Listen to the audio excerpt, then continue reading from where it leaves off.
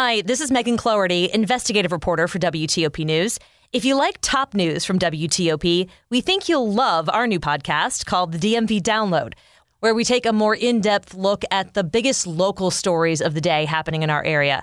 We hope you check it out. The next step in elections where the results are too close to call. I'm Kate Ryan. A shooting outside a D.C. strip club leaves a man dead. Another step toward normal as the CDC eases its COVID-19 guidance. I'm Sarah Jacobs. Wall Street begins on a mixed note from Thursday trading. Good morning. Welcome in 5 o'clock on WTOP. This is CBS News on the Hour, presented by Indeed.com. I'm Deborah Rodriguez in New York. Breaking news overnight on the FBI's search of former President Trump's estate in Florida.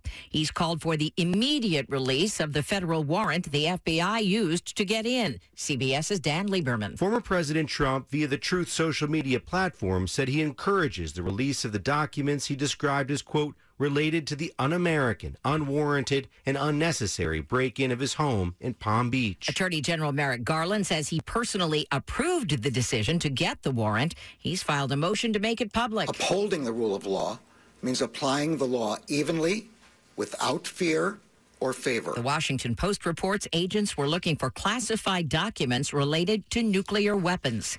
Mr. Trump's complaints have stirred up supporters. Police say a man who tried to force his way into an FBI field office in Ohio was among them. Correspondent Jeff Pegues. Police say the heavily armed gunman drove up to the FBI building in Cincinnati with a nail gun and an AR-15 style rifle.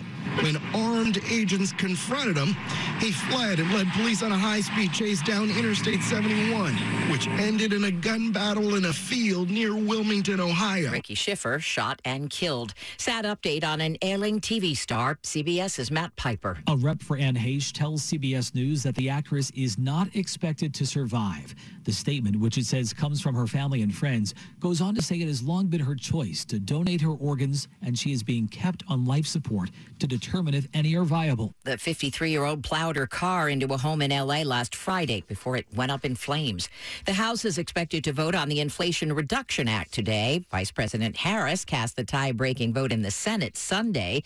The package deals with climate change, health care, and corporate taxes. Republicans say it's full of tax hikes and unnecessary spending.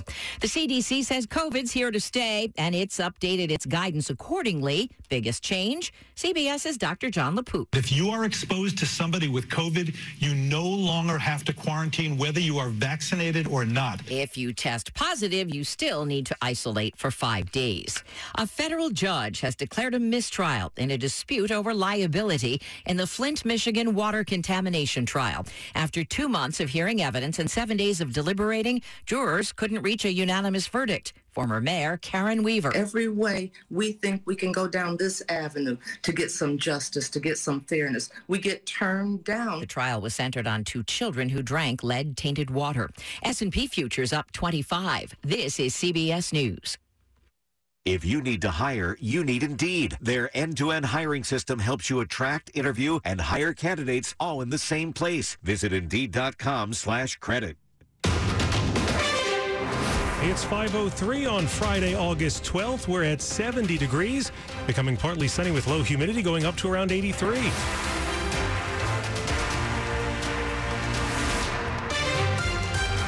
Good morning, I'm John Aaron. And I'm Joan Jones, and we begin with what should have been Election Certification Day in Montgomery County.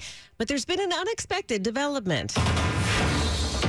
It's Election 2022 on WTOP. We have learned that the Montgomery County Board of Elections will not be able to certify election results at today's meeting because they found more than 100 sealed provisional ballots during a pre-certification audit.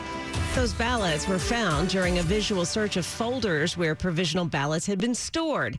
Just 42 votes separated current Montgomery County Executive Mark Elrich from his challenger David Blair. Blair said he'd file a petition for a recount, and he has 4 options, including asking for a manual tabulation of printed reports from early voting, Election Day, mail-in, and provisional ballots. That's WTOP's Kate Ryan. Now, the Board of Elections will meet at 3:30 this afternoon to talk about the findings of that audit and to schedule the counting of those newly uncovered provisional ballots.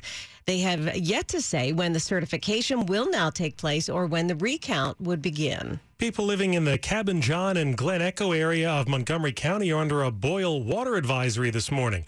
WSSC Water issued the advisory after a water main break last night on a 12-inch pipe that runs along MacArthur Boulevard. Customers should boil their water before using it to drink or brush their teeth, prepare baby formula, or even before giving it to pets.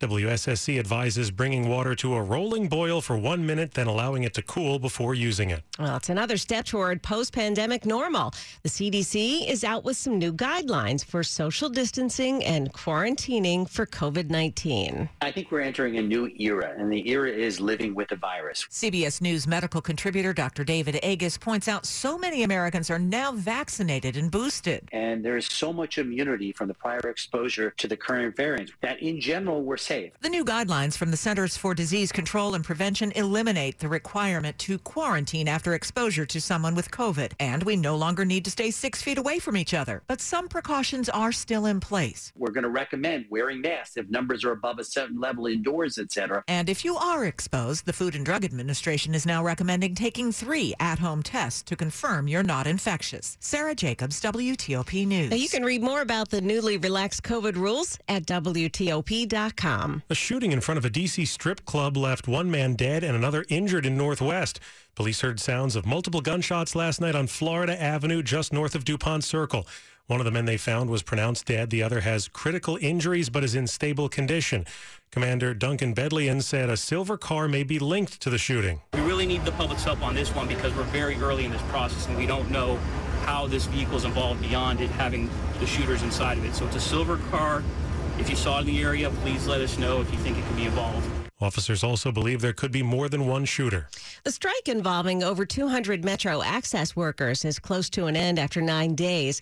The union representing the workers said it reached a tentative agreement with Transdev. That's the private contractor that runs Metro Access.